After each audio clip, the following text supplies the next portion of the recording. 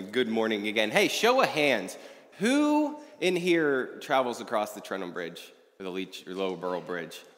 Oh boy, you guys got some trouble coming your way. If you don't know, that bridge is going to be shut down next week.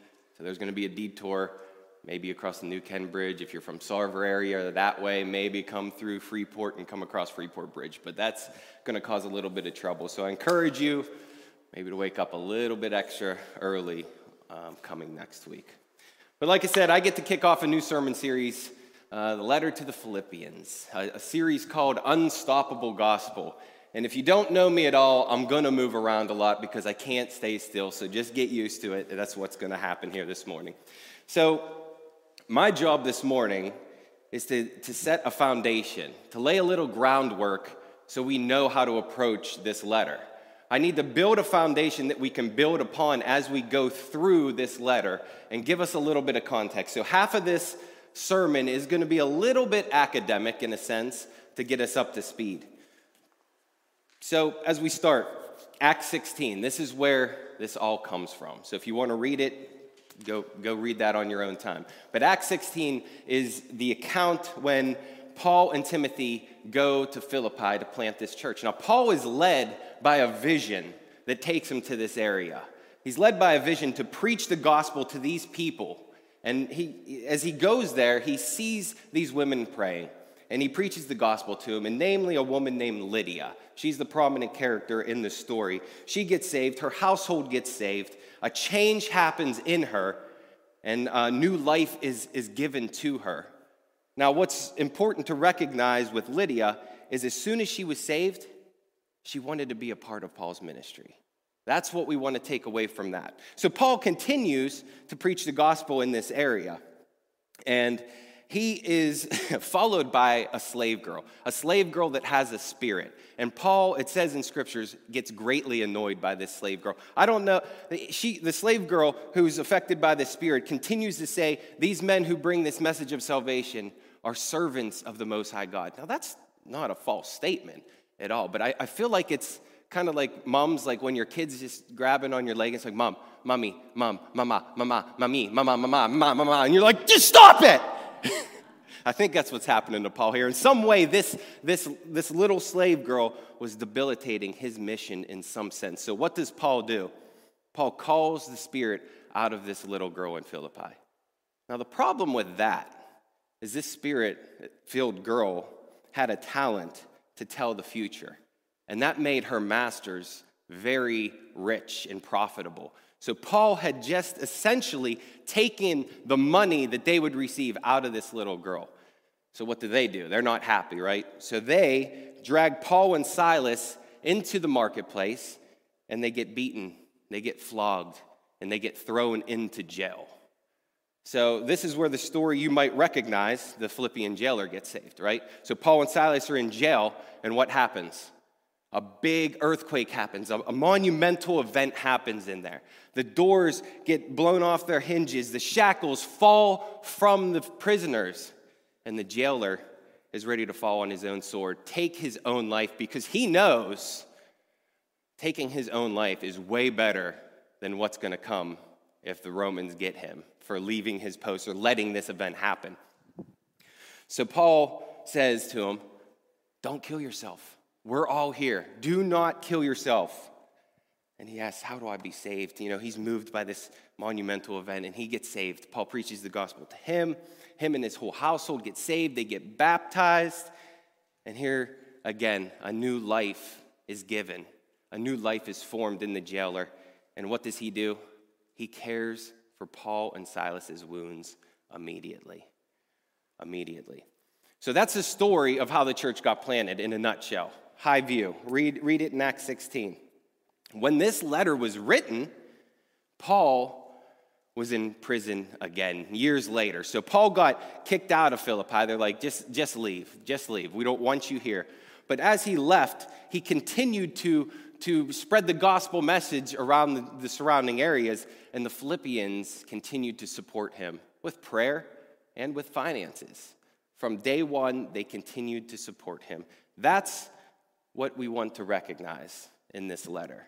The partnership between Paul and the Philippians started on day one, and it grew deeper and deeper. So as Paul's sitting, rotting in jail, in shackles again, as Paul always seems to find himself in hard circumstances, this letter is coming after another gift has been sent from the Philippians by one of their own. So the letter is going to be full of graciousness, thankfulness, appreciation. So with that, let us at least read Philippians 1, chapter 1, 1 through 11. So open up your Bibles. It'll be on the screen behind me, and follow along.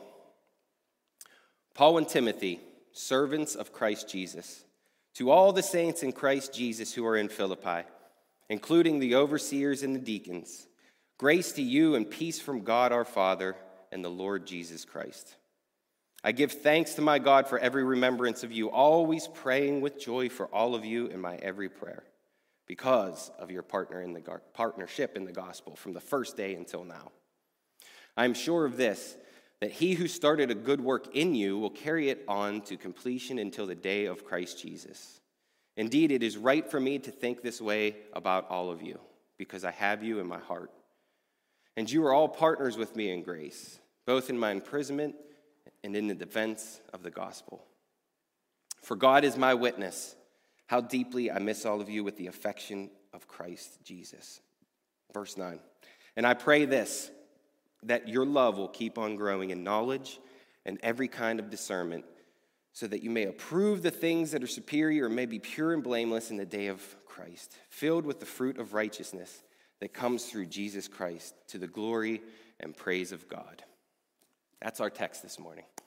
That's our text.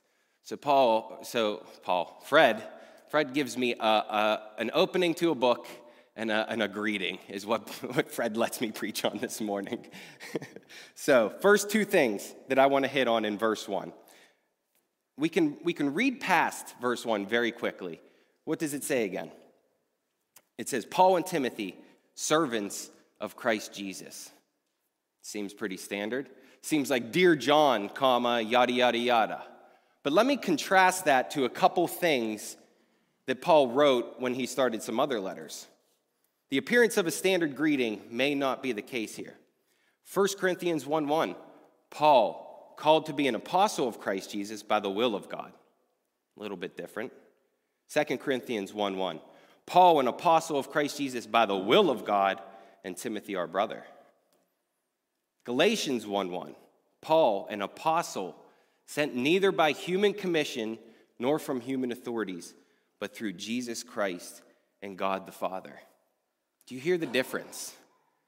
Do you hear Paul is using his authoritative position in those other letters? And he's not doing that so much in this letter. Let me try to illustrate the difference of tone here. So maybe you're on vacation. You're sitting in a hotel room. You're expecting somebody to come, and you get two knocks in this illustration. First knock. Room service. Well, you get out of bed. You approach that door. You know how to approach that door. You open the door looking to receive your overpriced, soggy, wet food because they always put it over the dome on and it just drips all the time. But you know how to approach that door. There's nothing happening in you in terms of like being nervous or butterflies. You know how to approach that. But how about the second example? Police, open up. Now you're like, if you're laying in bed, you're like frozen. You don't know what to do. You have butterflies in your stomach. You start thinking about, where did I park? Did I back over somebody and I didn't know it? Where are my kids? Who had this room before me and what did they do in here? Why are the police at my door? I'm gingerly walking up to that door, looking through the people and wondering how to approach this situation. The proclamation of an authoritative position will dictate how you approach someone or something. Something, in this case, the letter. So we don't see Paul doing that. And we must recognize that tone. Paul's not doing that. Now, is that because Paul doesn't have the authority? No. What did these people do? They were changed immediately by these events that happened. They know Paul has this authority. They know Paul is an apostle. They don't need to be told it again. They immediately partnered with him. Now, we know from the other letters that there was problems going on. Paul needed to correct some things going on in those churches. So we can see Paul flexing his authoritative muscle, but we don't see that here. So it's important alongside of background and context to recognize the tone of this letter. The tone is a little bit different. Second, I'm not going to hang on this one, but I can't move on without at least touching on it. In verse 1, who was this letter written to? Don't say the Philippians. I know that. That's the title of the book.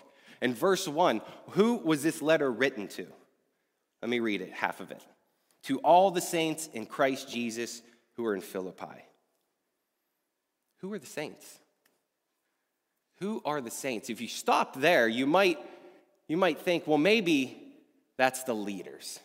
Right? Anytime the Bible uses the word saint, it means like separated or made holy. Maybe that's the leaders of the church, but thankfully, Paul continues with a comma there. Well, at least the translation has a comma, including the overseers and the deacons. Well, it's not the leaders. So who is the saints?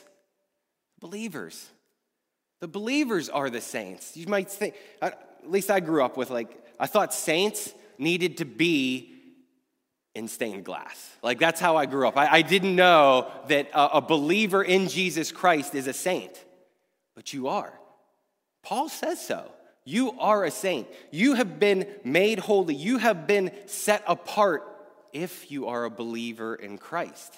That's good news. You are a saint. You are a saint, and that is important to recognize. I'm not going to dwell on that because we have a lot to get through here. See how that worked, Fred? Thanks. All right. So we are going to get to this, actually. So we've touched upon the background, the context, the who, the what, the why, the when. But now, let us try to understand the importance of a partnership. So I was writing this sermon over the Memorial Day weekend. Everybody have a good Memorial Day weekend? Yeah? Good? Okay, one person. That's awesome. Weather was kind of crummy, but it turned around. So I was thinking, and I'm thinking of my childhood. I'm like, how can I illustrate the importance of a partnership? So I remembered, as I was growing up, I remember this stack of World War II letters that my grandfather had written my grandmother. And I'd like to share one of those to illustrate something about a partnership. Because we must remember in the context that this letter was written, Paul, again, was in a hard circumstance. He was under Roman imprisonment again, and the Philippians were his partner. So let me get this letter out here. So here, little interesting fact, if you write something that you shouldn't have, the government will cut it out of your letter. But I also know where I've gotten my chicken scratch, so I actually have typed this out, so I'm going to read from that one. It says, somewhere in France, January 17th, 1945, 76 years ago and 4 months today. It says, Anne, that's my grandmother, just a few lines to let you know I'm still knocking around this cold France. For a long time, we didn't have enough time to eat get any sleep, let alone doing any letter writing. Recently, I was sent behind the lines on a special detail, so I'm taking advantage of the opportunity. From there on, misery started and still is. Riding in open trucks in zero weather over the mountains was no joke. We hit a town thinking we'd get a break, but rumors spread, and we caught wind that the enemy was planning an attack on our arrival. Our outfit is jittery, and no sooner when we had our foxholes dug in, we would be moving out again. Shortly after, our unit was called to knock out a machine gun position, and this is when it got worse. It took 4 days to clean out the town. It was here we got our first sting of war on a small scale. All of us had something to tell. I won't forget the 2 shots a sniper fired at me when they counterattacked us. I froze like an ice cake, and I burned up like an oven in a split second. I couldn't move. I just waited for the next one to get me. What a feeling, he says. What would possess a man to continue in those circumstances? What is that drive that continues somebody in something that is so hard and so difficult?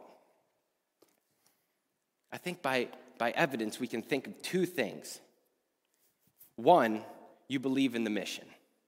You believe in a mission worth fighting and dying for. You believe, at least at the time, in a mission that placed you in that circumstance.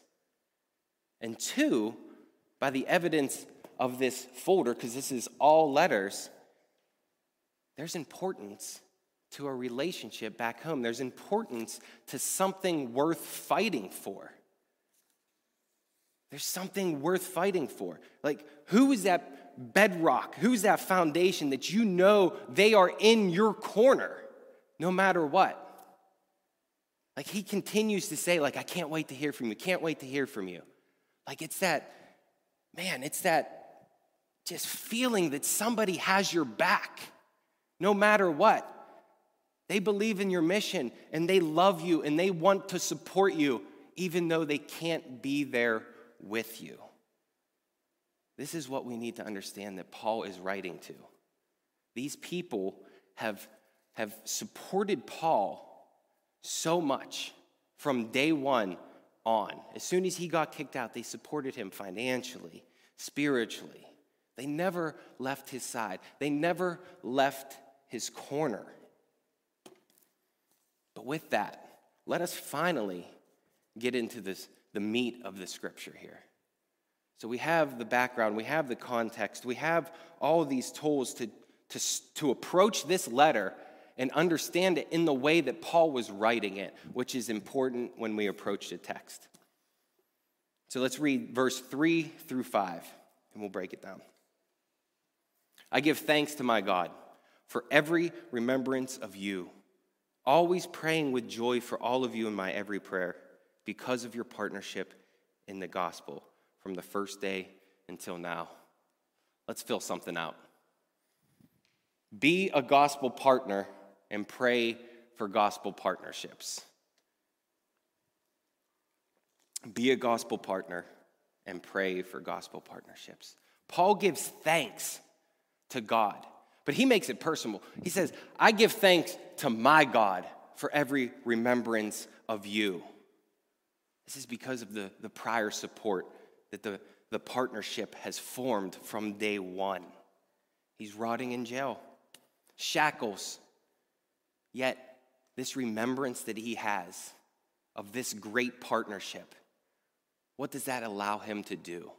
It allows him, he thanks God for the remembrance of it, but it allows him to pray with joy in that hard circumstance. Think of him in his jail cell just smiling.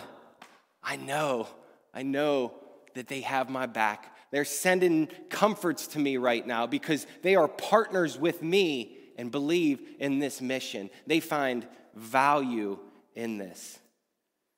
As Christians, we are called to co-labor with Christ. We are called to be a gospel partner. We can view this letter is a little bit unique because we can view either side of this letter, right? You can view it as Paul in a hard circumstance for the gospel. Well, you can view that as maybe a missionary or maybe your own personal ministry that you want support. You're praying for a gospel partnership to come alongside you, to support you, to have somebody in your corner. But you can also look at the example of the Philippian church and how they were a partner to somebody else. You know, they weren't able to do what Paul was doing, but that's not to say that you don't get behind somebody that can do something that you can't do, maybe because of your circumstances or whatever. So we can look to the example of the Philippian church. From the first day they were saved, they moved into action. They were moved into action. The harvest is plentiful, but the laborers are few. And as we think about their partnership, we must think like this. Who could write us a letter? Now, this is individually and corporately as a church. Who could write Redemption Church a letter and say, man, thank you. Thank you so much for partnering with us. We are in hard circumstances right now, but we know that you have our back. We thank you for your support. We thank you that the believers, the saints of your church continually pray for us. Who could say that? Who could say that? How about in Paul's position? Maybe you have a ministry. Who could you write a letter to and say, thank you? Thank you for supporting me. Thank you for partnering with me. Thank you for being in my corner and supporting my vision, my ministry, and finding value in it. That is a humbling thought to think. Is that something that we could do? Let's move on to verse 6. Paul says, I'm sure of this, that he who started a good work in you will carry it on to completion until the day of Christ Jesus. So this sermon series is probably going to rock a lot of our calendar verses, right? The ones that we like to tell people to make them feel better. And they're not always necessarily bad, like extra biblically and the other parts of the Bible we can kind of glean from and make it work.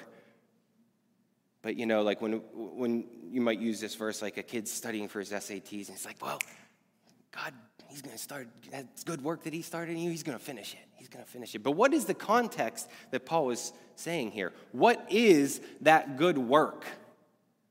That he who started a good work in you will carry it on to completion until the day of Christ Jesus. Let's fill something out. Have assurance that salvation will be completed. Your salvation will be completed. What's the good work? The good work that was started was Paul took the gospel message to this region and lives were changed. The only reason that they're doing what they're doing is because their life has been changed, because it's counterintuitive. You don't do this stuff naturally. You need to be affected and changed by the gospel. A new life has been given to them. A new perspective, a new heavenly purpose has been given to these people to support Paul. And he recognizes it. No matter what sacrifice that they're making,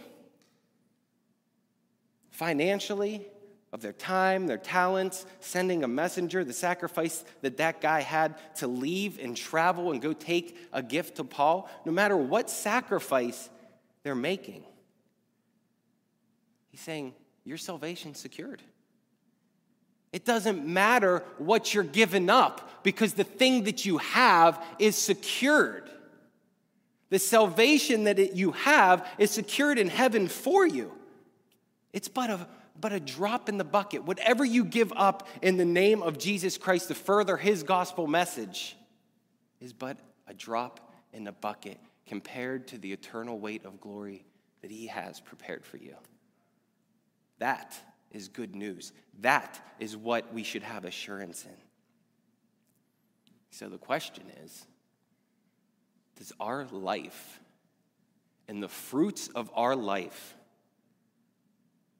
show and play out like we have assurance in our salvation? That will stab you in the stomach.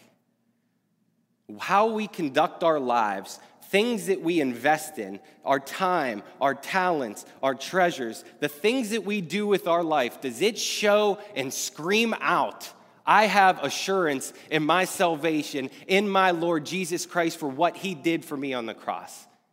And everything in my life is compared to that. Are we so radically changed, like the example of the Philippians? Are we so radically changed that we want to move into action? Or are we on the sidelines? Are we on the sidelines? Because the comfort in knowing that our salvation is secured and that he will complete it is we're called to participate in it, not complete it. Called to participate in it, not complete it. God will complete it. You won't. You won't. Now, let me pause there for a minute and care for us if we're not walking in this, right? I believe the gospel message. I believe it's changed my life, but I have not moved into action. Well, that's why you're here this morning. You know, we may feel convicted, but conviction is not necessarily a bad thing. It moves us. It pushes us into turning around, repenting, and just doing something different with our lives. The mercies of God are great, and it's not that we continue to go on in sin, as Paul says, by no means. We don't want to cheapen the cross, but we should recognize what we're doing with our lives and change it. So there is grace there. There is mercy there. So don't beat yourself up on it. But in one sense, I don't want to push that down so low that you're like, okay, I'm good. Because that's not it either. That's not it either. Verse 7 and 8. Indeed, it is right. So Paul is just going to bleed emotion here. Indeed, it is right for me to think this way about all of you, because I have you in my heart. And you all are partners with me in grace, both in my imprisonment and in defense of the confirmation of the gospel. For God is my witness, how deeply I miss all of you with the affections of Christ Jesus. Paul's heart's pouring out here. I know all this is true. I can feel it. I can feel it. Becoming a true partner, this is the next point. Becoming a true partner requires true buy-in. You don't want to approach a business deal with bringing nothing to the table, right? Like you either have a talent or you have money. You could be a silent partner. You have something. So becoming a true partner in the gospel means you have true buy-in. The same grace that saved Paul is on the road to Damascus. The same grace that stopped him in his tracks, made him change, is the same grace that was felt by the Philippian church. They are partners in this same grace. This same saving grace is what changes lives, and they're partners in it. So to be a true partner, you must believe in the gospel. That grace must have been felt in your life to be a true partner. If you're not saved, or if you don't believe the gospel, you find no value in it. There's no value in it. It didn't change your life to move you into action. It doesn't do anything for you. You don't care. You must be changed by that gospel message to be a true partner. So, the question is, have you been saved? Have you been saved? Have you received the gospel message? Do you know the gospel message? Do you believe that you are a sinner and that your sin needs paid for it, and you believe that Jesus came, died on the cross, atoning for your sins, and was resurrected? And do you believe that? And I'm not saying, do you believe in a bunch of facts, right? That slave girl in the beginning believed in facts. These are servants of the Most High God that obviously knows the Most High God. It's not wrong. I think the best way to illustrate your faith in something is like this. So imagine a chair up here. You have a chair, and you look at that chair, maybe one of these chairs. Well, that has metal legs. I believe that would hold my weight. That cushion looks comfy. I think that would support my butt. The back, that looks strong enough to hold my back, especially because I like to lean back on my chairs. So what we do as Christians, we believe all these things about this chair. So we'll take this chair, and we can maybe put a foot on it. Like, yeah, test this out. This is like what happens like when you're coming to faith, especially. Yeah, test this chair. It seems like it's going to hold me. Maybe walk around, kind of lean on the back. Just keep circling the chair. But you don't have faith, and you don't trust that chair until you plant your butt in it and let it hold your weight. That's the difference between believing just merely facts and trusting and believing in Jesus Christ. Have you trusted and believed in Jesus Christ? I invite you to do that today. There is no better time to do it than right now.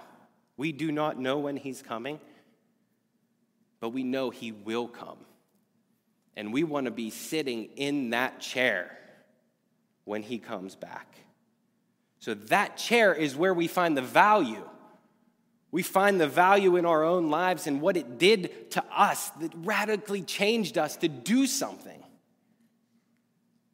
That value is why we will partner with somebody. And that buy-in is our life and our living sacrifice. That is our buy-in. But he also goes on to say that they're partners with him in the gospel and the defense and confirmation of the gospel. That's why I asked, do you know the gospel? As a believer, do you know the gospel? Can you just say a couple words like I just did to communicate that gospel message? Because what did the Philippians do? They were partners in the defense and confirmation of the gospel. If somebody is bringing a charge against the gospel, they could defend it because they know it. If they're telling somebody about the gospel, they can confirm it because it changed their lives. That's what we need to do with our lives as Christians. Our job is to defend the hope that we have in Jesus Christ. That's our job. Be a co-laborer with Christ. Defend the gospel message. Push that gospel message further into this world. That is our job, to participate in it, but not complete it. Verse 9 through 11, Paul is going to offer up a prayer. This is where Paul offers up a prayer. 9, and I pray this, that your love will keep on growing in knowledge and every kind of discernment, so that you may approve the things that are superior and may be pure and blameless in the day of Christ, filled with the fruit of righteousness that comes through Jesus Christ to the glory and praise of God. Let's fill out our last point. We grow in love when we learn more about God's love for us. We grow in love when we pursue God and learn about how God's love came to us. Paul offers up another prayer in a different book. He offers up this prayer in Ephesians chapter 3, 16 through 19, which may just give us a little bit more light into what he's talking about. He says this, I pray that he may grant you, according to the riches of his glory, to be strengthened with power in your inner being through his Spirit, and that Christ may dwell in your hearts through faith. I pray that you, being rooted and firmly established in love, may be able to comprehend with all the saints. Hey, there's the word saints again. What is the length and the width, the height and the depth of God's love? And to know Christ's love that surpasses knowledge, so that you may be filled with all the fullness of God. Love comes from God, and it comes in the form of Jesus Christ and his sacrifice for you. That is the beginning of love. If you're a believer in Christ, the greatest love has been shown to you in that gospel message. The transformation in your life is the greatest love note that you can ever realize. And 1 John 4:19 says, we love because he first loved us. We think we know how to love as people, but we only know how to love by example. And that example is from Jesus Christ. The gospel message is how we love. It starts there. But as I try to wrap this all up into a ball, how do we continue to grow in love? Now, if you've been in church for any amount of time, I swear you can apply Romans 12, 1 and 2 to any sermon. And I fought against that, but I'm going to go back to it. Romans 12, 1, and I'm going to stop and talk as I go through this verse here. Therefore, brothers and sisters, therefore saints, Therefore, believers in Christ Jesus, in the view of the mercies of God. What are the mercies of God? The mercy of God, again, is that gospel message that changes your life. Paul says, in view of that, brothers and sisters, saints who believe in Jesus Christ, in view of what has happened in your life, in view of the mercies of God in your own life, he says, I urge you to present your bodies as a living sacrifice. Well, that's counterintuitive. Anytime I think of sacrifice, I think, you got to think Old Testament sacrifice, where you kill something and you're putting its blood somewhere.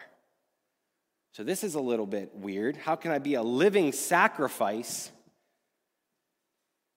die and live at the same time? But as a believer, you have been crucified with Christ on that cross, and the life that you now lead is not your own. It's not your own. Your old self is dead. So what do you do with your new life? Because you're still here in the flesh. You're still here in the flesh. We must put off those things in the flesh. We must wage war with things in our flesh that are keeping us from obeying God. Keeping us from obeying God. So I urge you to present your bodies as a living sacrifice, holy and pleasing to God. This is your true worship. That's your true worship. How do you worship God? With your life. Is that too much for you? That's the question you have to ask yourself. Am I willing? Do I find value in the gospel? Do I find value in what he has done for me so much that I'm willing to lay down my life and make Jesus Lord over my life because I believe what he has for me is better than anything? That's what we need to think. Are you willing to do that? That's believing in the gospel. That is your true worship. You were created to worship. You pick what you worship. You either pick the world, pick money, pick your family, pick your kids, pick your wife, pick your nose. I don't know. I couldn't help but do it. But you get to pick what you worship. He goes on in verse 2. Do not be conformed to this age. If you have been around me at all, you will know that I will say, if the world, that verse is a great litmus test, put it that way. That if the world is going this way, and maybe after Sunday morning, you just kind of find and you get in your lane and you're continuing to go that way, you have to ask yourself, are you being conformed to this world? Because the world hated Jesus. And he says the world's going to hate you as a follower of Jesus. So when you walk out these doors, when you are conducting your normal life in work, in play, in sports, are you finding your way? You finding your groove with the world? Or are you swimming against the current and going against the world? Because as you go against the world, when you swim upstream, you got to fight a lot harder. You make some waves in the water. And you better expect that. And you better do that.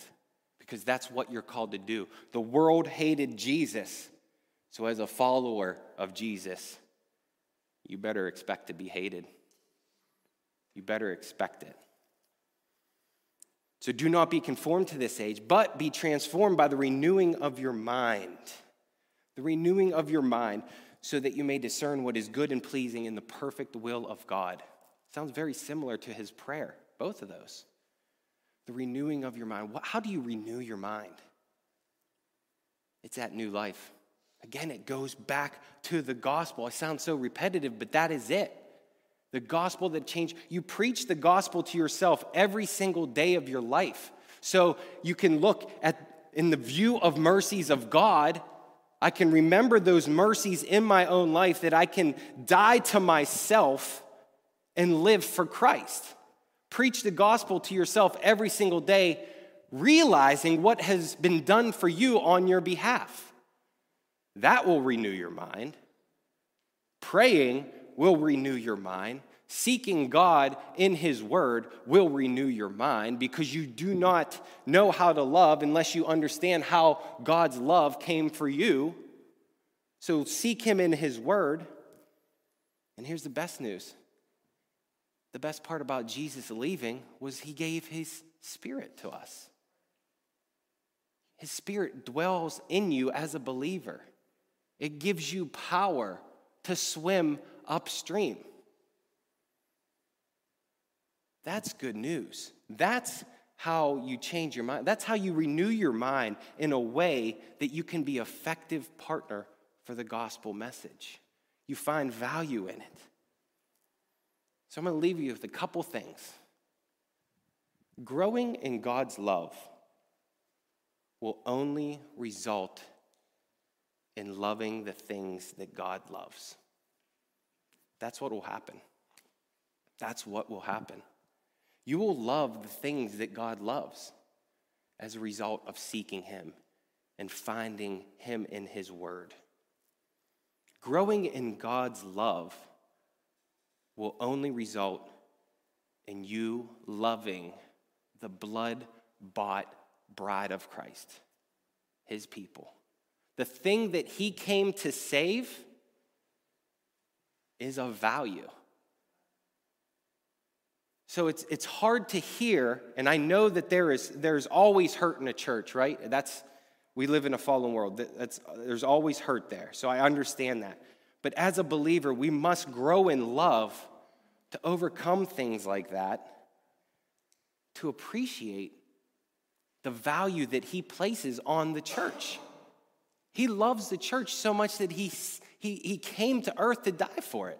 So as believers, we can't be up in arms towards the church, towards one another. We must be unified in the body. If we grow in love, we will love what He came and died for. Growing in love, growing in God's love, will only assure you of your salvation. Growing in God's love will only assure you further of your salvation in Christ. And that's important because that assurance is where we find confidence. That's where we find it ourselves to say, it's okay for what I am going to give up. Because what He has done for me is so much greater. And I have a promise that He is going to complete it. Apart from me, which is even better assurance. Because we screw everything up. Apart from me, my assurance of salvation is rock solid because of what Jesus has done for me. And no matter what I give up, it's but a drop in the bucket compared to what I gain through Christ Jesus. And finally, growing in God's love will result in gospel partnership. It must. Growing in God's love and realizing your salvation, you can't help but do what the Philippians people did. They wanted to partner in that ministry. Why? Because they were so radically changed by the gospel message in their own life that they couldn't help but do it. If you have this treasure that saved your life, how can you not be a part of saving other people's lives? Giving them the opportunity to hear the gospel message, partnering with somebody that's taking that message to maybe somewhere that you can't go. Maybe an overseas missionary. But you also must be a gospel partner in your own life. If you believe it and you find value in it, then Sunday morning is not the only place that you should hear it. You must have personal responsibility to seek Him on a daily basis. You must approach him in prayer. You must, men, shepherd your family. Raise your children up in the Lord. Sunday should not be the only day that your children hear the gospel message in kids ministry. That's your job. That's your job. We come here to worship together, to glorify his name as a body of believers unified. But we must proclaim the gospel message every single day in our lives and be a gospel partner to others and for others. So at this time, I'm going to invite the worship team to come up and get ready to lead us back in worship. This is our time to respond. As a church, this is our time to respond in a way that where we find value in what Christ has done for us. And it's scary. When I first came to Christ, I would sit in the congregation with knots in my stomach. Like, man, I kind of want to display what I'm feeling, but I'm going to suppress it so much because I'm a man and I don't want anybody to see. To be honest, that's exactly what I would do. But this is our chance as believers. The world is against you. We're not against you in here. It's okay to worship God in a way that he wants to be worshiped in spirit and truth. So would you stand with me and let us go into a time of worship, recognizing what Christ has done for us and recognizing the sacrifice that was made.